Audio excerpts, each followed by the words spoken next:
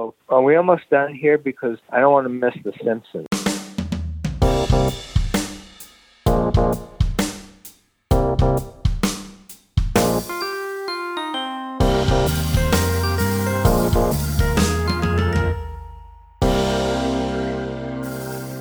Hello, print friends, and welcome. I'm your host, Miranda Metcalf. Each week, I chat with artists who use print-based media to do something beyond the expected. This is a bilingual podcast, so if you subscribe to us, you'll be getting episodes in English with me, as well as in Spanish with Ronaldo Gil Zambrano. Together, we speak to printmakers around the globe about their practice and passions in the world of printmaking.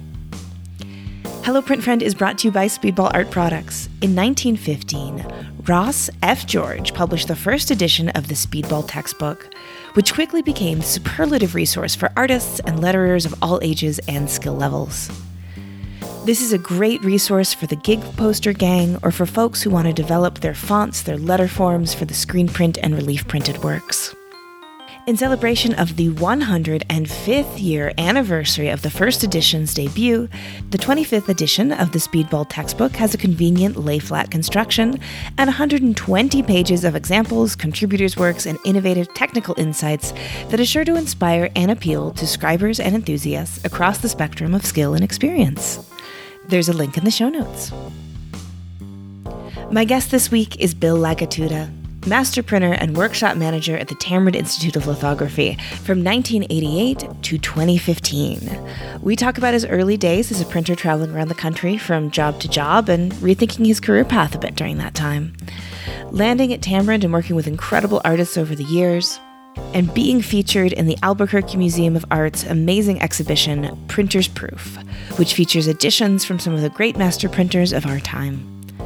So without further ado, sit back, relax, and prepare to wander the desert a bit with Bill Lagatutta.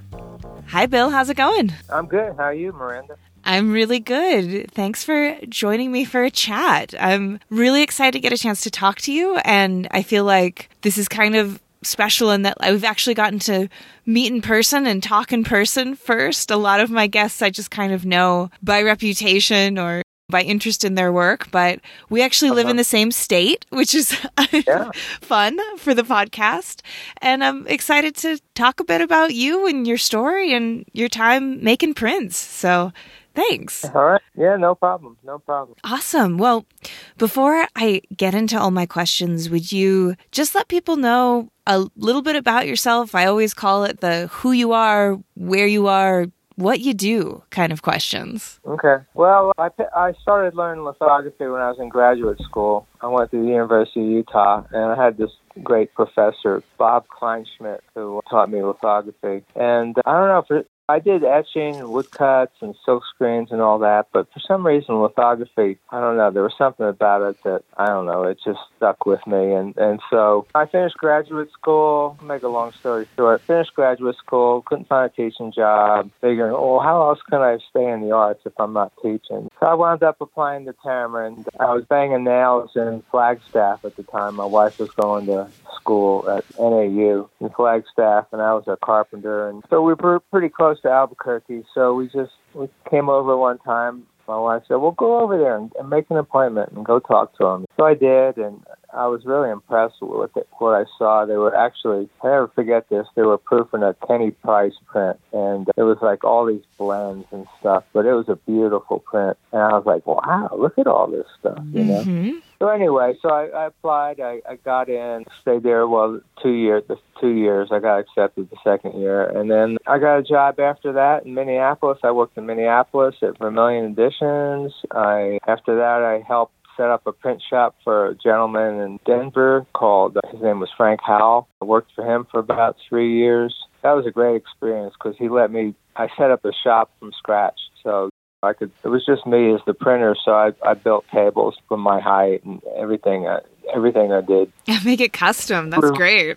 Yeah, it was a custom shop. It was great. And it was a good experience for me, ordering all this stuff and just setting the whole thing up. And then I worked for him for about 3 years, and then I wound up working with Joe Segura we went to Tamarind together, and he had a shop. At the time it was called SETI Impressions, SETI Publishing, and that was in Tempe. And I went down there, worked with Joe for about a year, and then I took a hiatus. I was like, well, do I really want to be a printer the rest of my life? And I was questioning what I really want to do with myself. And so me and my wife, we took a break, and we went to Europe and took our bikes and biked around Europe for 3 months just by ourselves. Oh, wonderful.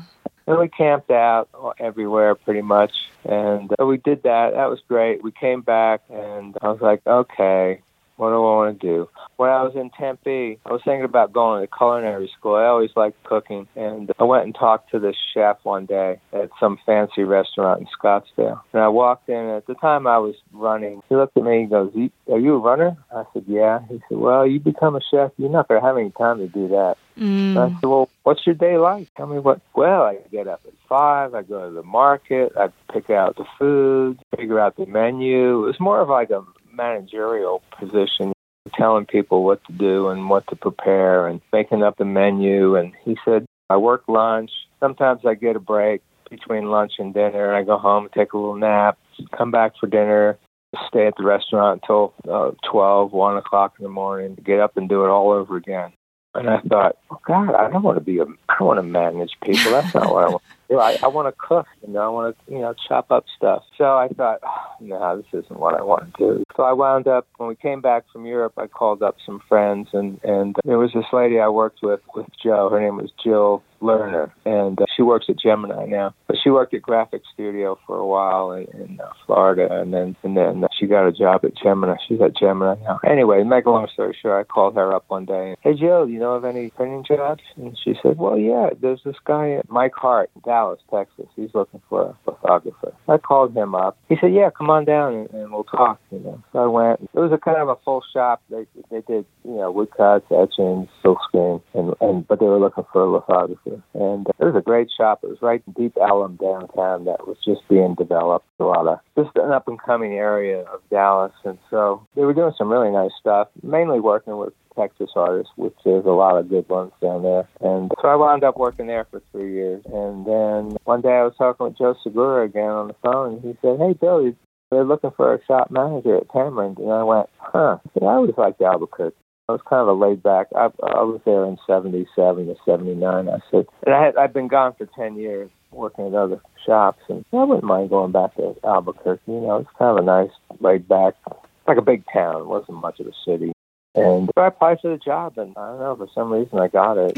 And I wound up being there for 27 years until I retired. Yeah. So if we could go back just a little bit, I'm always curious for people where they grew up and what role art played in their life and how they kind of ended up getting started in the art world just in general. Well, I don't know. I mean, if you want to go way back to high school, I had this really great art teacher. His name was Mr. Antonelli, and he always had his glasses down over his nose. He was always looking over his glasses. He had this big bushy mustache, and he was always disheveled. His tie, back then teachers wore jackets back then. His tie was all disheveled, and he was just kind of typical kind of an art teacher, I guess, and kind of scattered a little bit. But he was a great guy, and I always remembered him and his wife, they showed Dog. I like that Dog.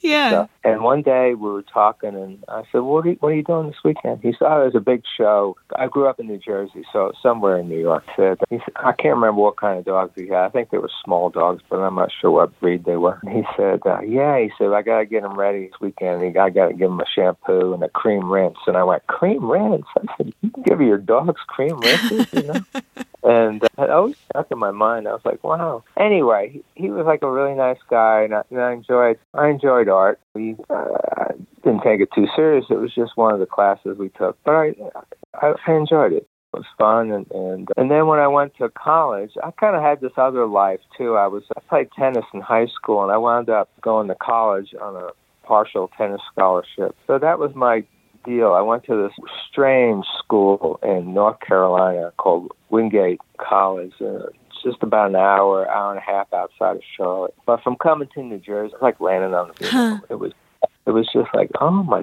God, look at all this open space. I was used to like one town after another.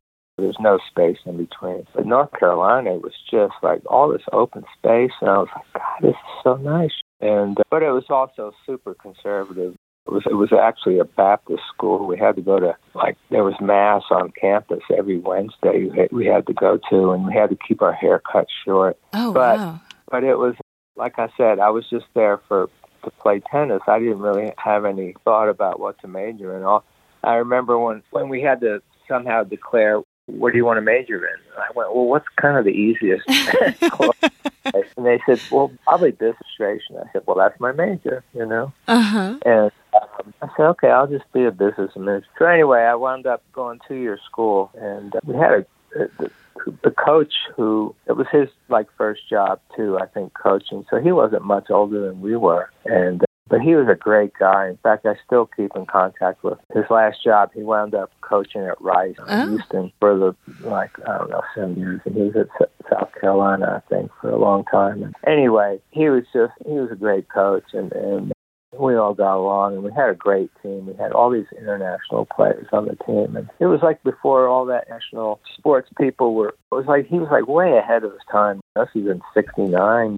And so we did really well. We won a lot of, we always won our division and stuff, and we just did really well. It was a great experience. So it was like, so I did the business thing for 2 years, but then I started taking some art classes too. And I thought, wow, this art class is much more fun than business administration, going to accounting classes, economics classes. But actually, in a weird way, I kind of like that too. So, make a long story short, I wound up going to a 4-year school. After that, I got another scholarship when I transferred, and I wound up staying an extra year and getting a double major. I majored in business administration and art. And I had a really great, I transferred to this school called Appalachian State University. It was in Boone, North Carolina, up in the Blue Ridge Mountains. And there was a couple professors there that were really, really good teachers. His name was Bill Dunlap, and then another one, his name was Dean Adelot, who actually really good friends with Jack Lemmon. They wound up,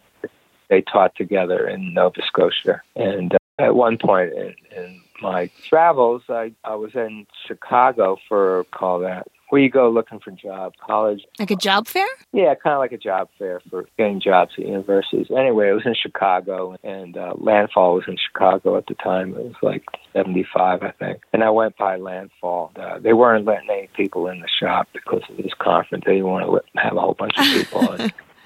But they were just about ready to, Jack's wife at the time, her name was Ethel. She was just about ready to close the door on me. And I said, well, I'm good friends with Dean Adelot. He's my teacher. And as soon as she heard his name, she opened the door back up and said, well, come on in. And she was nice and showed me around. Jack wasn't there at the time. It was on a Saturday. And but that's my first connection with Jack. His good friend, Dean Adelot. Yeah. But so, like I said, after that, I went to graduate school, and then that's where I learned how to, where I started learning lithography. Yeah. So that's pretty much it. My life in a nutshell. All right. Interview over. No. No. I'm really taken by in your story. It sounds like there were kind of moments where you weren't entirely sure if printmaking was what you wanted to do. And Right. You took this sojourn through Europe on bikes, and you were looking at maybe being a chef. And I think I'm kind of struck by that because it rings very true to me, to kind of sometimes my experience and the experience of other people I know, because it is something of a precarious life, or it can be. I mean, in your list, you were like Dallas, Tempe, Minneapolis, all these places, Right. And you move a lot. But I guess it's just kind of nice to hear, because I would reckon that sometimes people think, oh, printer at Tamarind for 25 years, he must have always known this was his thing and just straight short. But it really sounds like it was kind of more of a winding road, and more of kind of going where the opportunities were and just sort of waiting until you could land somewhere, really. Yeah, and there was, say, pretty much every place I worked, and it's not a bad thing, but it's just the way things are, is that a lot of times I didn't get paid. I'd be like, I can't pay you this week. Money's tight. We're waiting. We're trying to get paid by the publisher, or whatever the situation was, And I mean, I always got paid, but it was always like, I got to wait a week or two or whatever. And it's like, well, what are you going to do? Okay, I understand. It's not your fault. Somebody has to. The cash flow wasn't there. And where I worked in Minneapolis at Vermilion Editions, oh my God, it was the best job to have when I left Harriman, because they were really doing a lot of interesting work. We were doing multiple stuff with Red Grooms. We did some great etchings with Sam Gilliam. There was just a lot of artists that this guy that I worked for, his name was Steve Anderson, and he had an interesting story. When he was young, he just had gotten out of the Navy, and he was taking the GI Bill going back to school, and he didn't know anything about art. That was the furthest thing from his mind. And one day he signed up for this lithography class, but it was a really topography class. He thought it was a map making class, but it was lithography. And so he walked in. He's like, "What is that? What are these stones? What this isn't what I thought it was." But it just so happened this guy who taught it, his name was Zig Purdy, who printed at ULAE when ULAE first started in the 60s. And he would go to Long Island in the summertime when he wasn't teaching to work with all these great artists, Rauschenberg and Johns and all these people that Titania Grossman out there in Long Island. And I guess Steve was like a natural at lithography. And so Zig said, "Well, Steve, you want to come with me this summer and help me out?" So there he is printing. He's out in Long Island printing Johns' prints and stuff. And oh my God. I mean, he from there, he was good at what he did, and he wound up working at this other shop called Styria Editions in New York.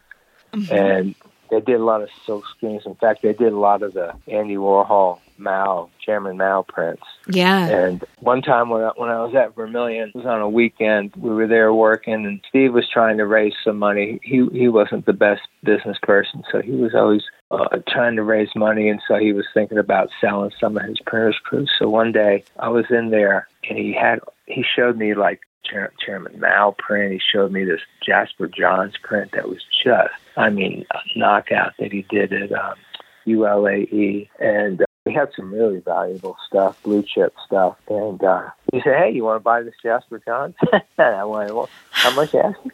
This is in 1979. He goes, "I'm asking $10,000. Well, I was like, to me, it was like $1 million. $10,000. You got to be kidding. But that print eventually wound up selling for like $100,000. Oh my gosh, I bet. Yeah. I feel like that's those moments that I feel like people experience where they do have these chances to get these incredible works. Or I even worked for someone once who ran a gallery who had the option of someone trading prints for Microsoft stock in the 90s, and he turned them down. And I feel like we all kind of have like a print that got away story. Yeah. Well, yeah, I got another story about the print that got away, but I'm not talking about it. Oh no, too painful? It's too hard to yeah. Okay. That'll be like the next time we have you on, you can emotionally prepare for it. Yeah. I'm wondering, listening to you, kind of tell the stories about how a lot of the shops, like maybe they couldn't pay you on time or were looking to raise money, but you also had this background, as you said, in business administration as your other major. Did that ever come in handy when you were working with these shops, or were you ever able to kind of help them out a bit? No, not really. No, it's like, I think when you own a print shop, I think it's more about schmoozing with people that of means and trying to get people to buy subscription sets or whatever to raise money for the print shop, for the company or whatever. Because it's always about never having enough cash. It was just hand to mouth. It was always like, okay, we're okay this month. There was never like a surplus of cash. And to be honest, I really don't know. To me, all that business stuff is just, to me, it's theory. You know what I mean? Yeah. It's like I've never really put it to practice. Yeah. But like I said, I still enjoyed it. I mean, I still enjoyed the accounting classes for some weird reason. I love doing math, and economy classes. There was this microeconomy class that I took from this Indian professor that, for some reason, it was just fascinating how they make these assumptions of people's behavior, basically. How people spend money or don't spend money, or I don't know. It's just another world. Yeah. Just like everything else is just another world. And sometimes the art world is just, it's probably the weirdest of them all. I mean, from what I've seen of it, I could agree. But are there any particular anecdotes that are coming to mind that make you say that? No, just what I've seen over the last 50 years, or not 50 years, but 35 years working and making art for people and seeing how, the whole art world runs, art fairs and that stuff. It's just, it was fun. It was all fun. If it wasn't for my body breaking down, I still do a little printing. I have a little press in my garage, but I certainly don't want to do anything big and monstrous or anything. I just want to basically go back to the basics, do small prints, trying to convince some artists to do some nice drawing on stones, printing some simple prints. That's where I'm at now. And you could say, well, really? No one wants to do that anymore. Well, maybe so. That's okay. It's not like I'm trying to make a living at it anymore. Luckily, working for Cameron, which is part of the university, I wound up with a pension from the state, which I never really thought about. They take money out of your paycheck and you never see it. So if you never see it, you don't have to worry about it. Yeah, you don't miss it. Yeah, you don't miss it. Okay, but then when it came time to retire, I was like, I had to take these couple classes about retirement, and I'm like, really? You gonna give me this money every month for not working? All right, okay, is that how it works? Yeah. The more I think about it, it's just like I've just been so lucky. It's like I've just kind of stumbled across things. Things just kind of happen. You talk to printers, are a small group of people, and you kind of know people, and you meet people, and you talk to somebody on the phone. It's like, oh, there's a job where? Oh, I'll give them a call. And when I was a student at Cameron, this artist was coming to Cameron to do some work, and he had passed through Minneapolis, and he was the one that gave me a flyer about Vermilion, and I just kept it. And when I got ready to finish Cameron, there was I heard of a job opening in Anchorage, Alaska. They wanted somebody up there. They called Cameron looking to see if anybody wanted that job. And so I was like, well, I'd love to see Alaska. But it was just, we figured out it was so expensive just to move there, to get our stuff up there. Just be like, I can't even afford to move there. So I wound up calling up Vermilion instead, from this guy's flyer that he gave me just out of circumstance. Here's this cool shop I saw in Minneapolis when I was coming through to drive into New Mexico. And stuff like that. Just life happens when you're just, I don't know, stuff just happens. Yeah, I think there's an incredible significance, and particularly in the art world, although I reckon in other businesses as well, but all the incredible opportunities I've gotten, like going to work in Thailand for a year and all of that, that just came from just kind of showing up on time and being nice to people. And then someone's like, hey, do you want to go work in Bangkok for a year? And I'm like, yes, I do. Oh, yeah, I'm on that. Yeah, totally. And it's something I've been thinking about more as I'm kind of entering a middle phase of my art career, I guess, or maybe early middle. I've been in the arts for about 12 years now. Is that the funny way that friendship and professional really intersect in the art world, and people that I consider really good friends also might end up helping fund a podcast I want to start or something. And it's really interesting how that intersection feels so deep, and maybe because there's so much kind of scrappy entrepreneurialness that's necessary in the art world, that people do sort of band together and help each other when we can, and I do it to people when I can help them. Absolutely, yeah. Right. Yeah. I'm kind of curious about your path from being a grad student and then going to Tamarind. So you must have been making your own work in grad school and then sort of shifted and doing the master printer gig. And then did you continue to make your own work, or did your creative outlet kind of just shift to being the collaborator? Yeah, pretty much did. Mm-hmm. I've always done watercolor. Even when I was in graduate school, my emphasis was prints and drawing. So it wasn't just all prints. It was a lot of drawing also. And so I just did drawings, kind of mixed media drawings, and then somehow I know who kind of influenced me was one time William Wiley, who's a babe, passed away last year. Mm-hmm. He came to University of Utah as a visiting artist, and I saw a lot of his watercolors. One day he came into my studio and said, "Hey, I'll show you my sketchbook. Show me yours," kind of thing. And I went, "Well, let me see yours first."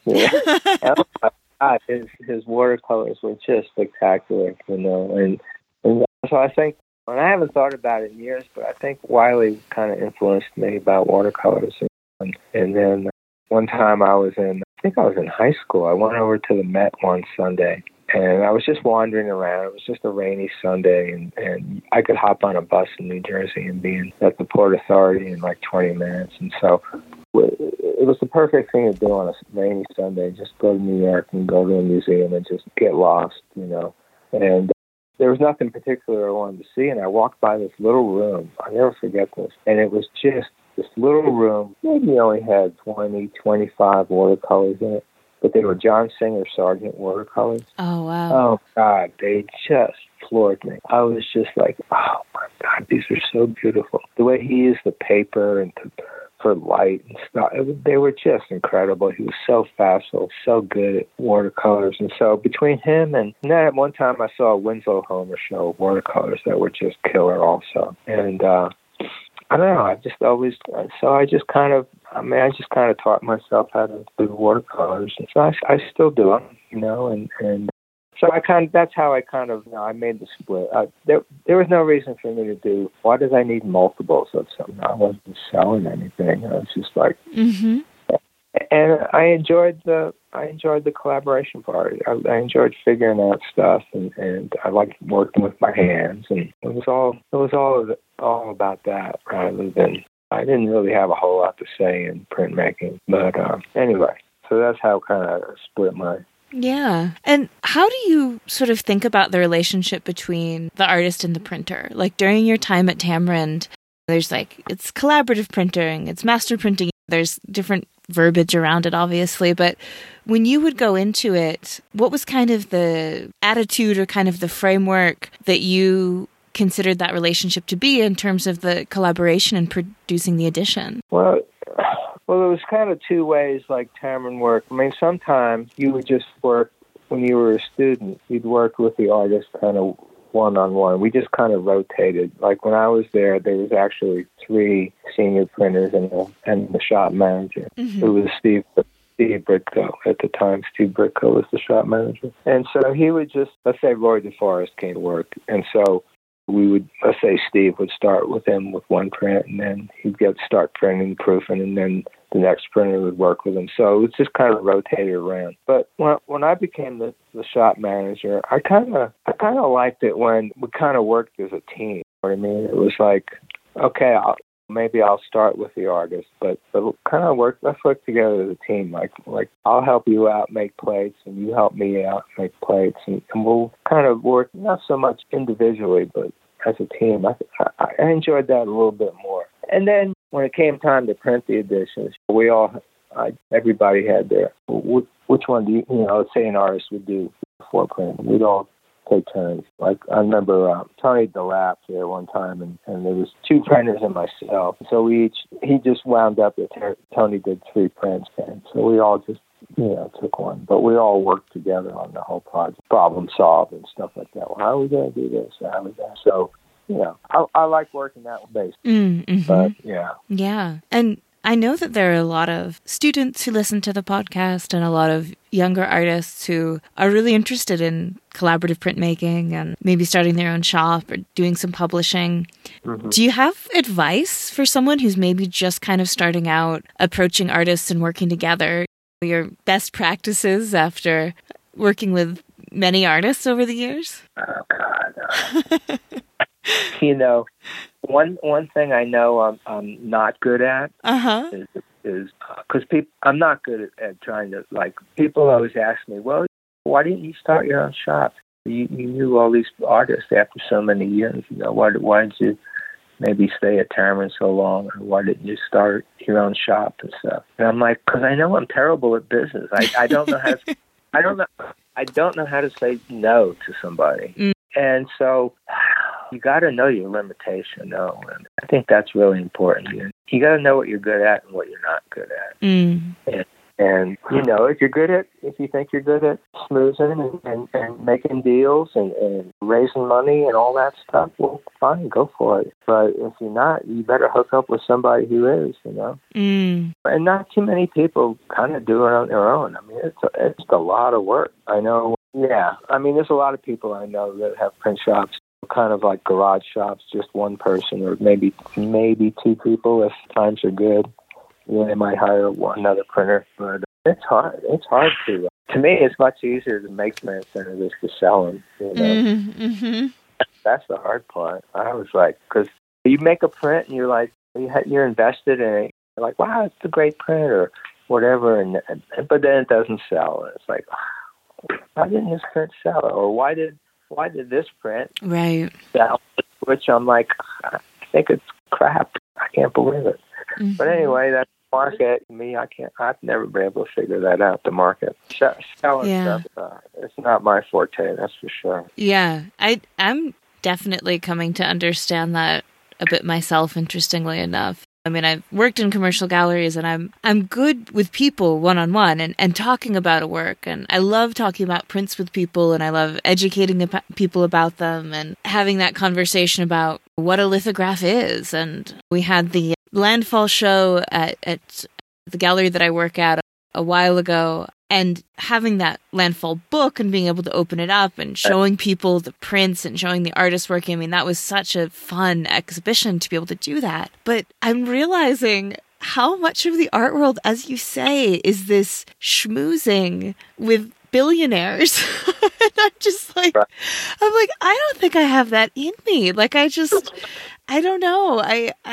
And I think it's something that just does have to come to someone naturally. Otherwise, it's just really awkward and strange. And yeah, I mean, I'm lucky that my partner, Tim, is much more business oriented and so much better at just saying, like, why don't you just ask him for some money if you want to do this thing? And I'm like, what? Oh, no, I couldn't do that, Right. And it's just a funny world. I hate talking about it. Even when sometimes I'll sell one of my printer's proofs from time to time for one reason or another, and people inevitably go, well, what would you like for it? And I'm like, I knew you were. It's my phobia, but I just do not like talking about money. Yeah. It's just, I don't know. There's something that goes back to my childhood, I guess. I don't know. Yeah. I feel like I'm the same way, where, like, Tim would just be like, $30,000. Like, he wouldn't, like, hesitate. He just would be able to, like, just do it. And yeah, so I think what you're saying about finding partnerships and knowing your limitations and finding people who can kind of complement that is really good advice. Just kind of got lucky that I didn't know Tim super well when we got married. We got, to quote Johnny Cash, we got married in a fever hotter than a pepper sprout. But I just kind of lucked out that I happened to partner up with someone who could talk money with people, because it is a very in-depth part of the art world that I think I've just kind of been almost like consciously ignoring for my first decade in the business. And now my second decade, I'm like, oh man, this is real. This is, we have to deal with this, don't we? Yeah. Right. Yeah. So do you, kind of going back to your time in Tamron, are there any particular memorable moments or additions over your time there? Pieces that you're particularly proud of or that were particularly challenging that you might want to talk about? Okay. Yeah, I've worked with a lot of artists over the years, and one person that always surprises me is working with Jim Dine. I mean, he's 86 now. He still has tons of energy. He doesn't know what a weekend is. He just he just works and works, and he's got such a love for printmaking. It's just, you know, you can see it. You know, it's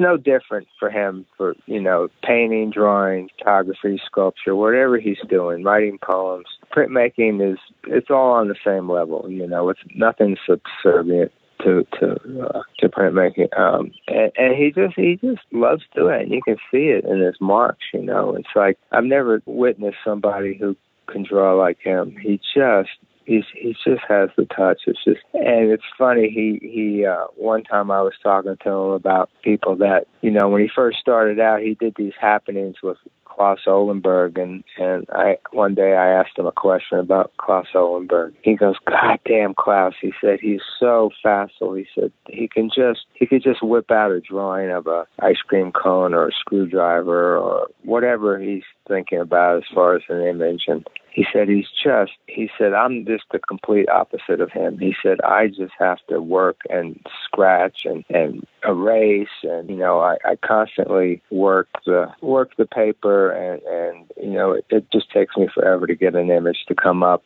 And he said we're two complete opposite people, but when I look at them side by side, it's like, oh my God, you know, I mean, they both have such skills, but they come at it from such different angles, you know. And I always remember that story. Well, I got this email. I don't look at my UNM. When you retire, you still get to keep your email account. And I don't look at it that often. And I was looking at it just to see if there was anything there that I should pay attention to about a month ago. And there was an email from this artist that I worked with in '92. Her name was Dottie Addy. And I really enjoyed working with her. We did, I think, a really interesting print. And I would see her from time to time at the print fair in New York. And she would just go to the print fair. And she showed at PPOW. And in fact, she still shows with them. And I got this email from her out of the blue saying, Happy New Year, kind of thing. And I went, wow, Dottie. I haven't heard from her in a long time. So I wrote her back and told her I'm sorry I didn't see this email until she wrote it at Christmas time, and now it's March. And I told her what's going on in my life. I retired and da-da-da, and are you still painting, blah, blah, blah. And she wrote back and had a nice response. And I always remember when we worked together, one time she said, well, are we almost done here? Because I don't want to miss The Simpsons. She always watched The Simpsons. I went, Daddy, really? I mean, 1992 was a great year for The Simpsons. Yeah.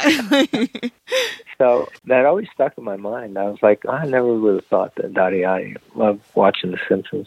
But she did. And it was a print based on, I hope I get this right, Delacroix. Mm-hmm. And it was that famous, anyway, what she wanted to do, it was kind of like there was this, I think it was Delacroix. He painted this female nude, and some Turkish person bought it. And he would put it behind a curtain because it was a nude. But not everybody, because of the probably Islamic religion and stuff. Mm-hmm. He kept it under a curtain. Well, she wanted to do this print, and she wanted a softness to the drawing. And so she said, well, could we maybe can we do the skin tone on a piece of frosted vellum, backside of a frosted vellum? Oh. And then we just drape it over this drawing that I did. She was a real good drafts person. And so she drew this image, and then we just kind of she didn't want it to be flat against it, just kind of hung down. So we made these two tabs that hung over the top of the print and glued onto the back. And then this piece of vellum just kind of floated, just the weight of it, the gravity kind of kept it fairly close to the drawing. And so it was like looking through, like you said, this translucent veil. And it softened up the drawing. It was just I was like, wow, this looks great. Wound up working, thank God. A lot of times things don't work. And I just always treasured that print, and I wanted to show it. I was asking if when Josie came over to pick out prints for the show at the Albuquerque Museum, I showed her that Dottie. I told her this kind of the story behind it, how I really, really liked that print. She said it's a great print. She said, but every other subject matter. I understood that, so we didn't put it in the show, but it's one of my favorites. And then to hear from her 30 years later. Yeah. Because I never worked with her again. Like I said, I saw her from time to time in New York, but it's been a long time since it's been over 20 years since I've actually seen her. Yeah. Oh, I love that story. And I think also it speaks to particularly how in printmaking we're able to work on intense and collaborative projects together, and then people go off into the world, but like that bond really stays. There's something really bonding about working together towards a common work of art that, really keeps people together. So I really like that. I actually am glad that you mentioned Josie, because we don't have a whole lot of time left, but I wanted to make sure to get a chance to talk about Printer's Proof, that museum. I'm sorry, that exhibition in the museum. Yeah. And I got to see it opening day, and it is really spectacular. But I'm hoping you could speak to it a little bit, and maybe kind of your inclusion in it, and maybe just kind of do a little championing for the exhibition itself. Yeah. It would be great for people to go see it. It's such, I think, a significant exhibition for collaborative printers. Yeah. Yeah, I think it's a great show. I've seen it. I've been there 3 times just to go back, just to look at things more closely with not a lot of people. But every time I go, I either see somebody I know, or Josie's there and she introduces me to some other person. And I see people, I've heard this from other people also, that people are just like reading the labels and like really looking at stuff, which is, to me, it's great. It's fascinating. It's the way it should be. And I just think the variety of work in the show is what really makes it. Like the second time I went back, it was early in the morning. I got there at like 9 o'clock on a Sunday morning, and there was people there. And as the hours wore on, more and more people showed up. But one thing I noticed, I started looking at Maria Ancona's work, which she had a lot of monotypes in the show, and she's got a good touch with monotypes. She really, there's some of those monotypes that are just spectacular. They're really, it's not easy to do a good monotype with an artist. A lot of times it just has a weird, it's hard to do. And she's good at it. She's got the touch, and I was really impressed with it. I'm really looking close at some of those monotypes. But everybody had great work.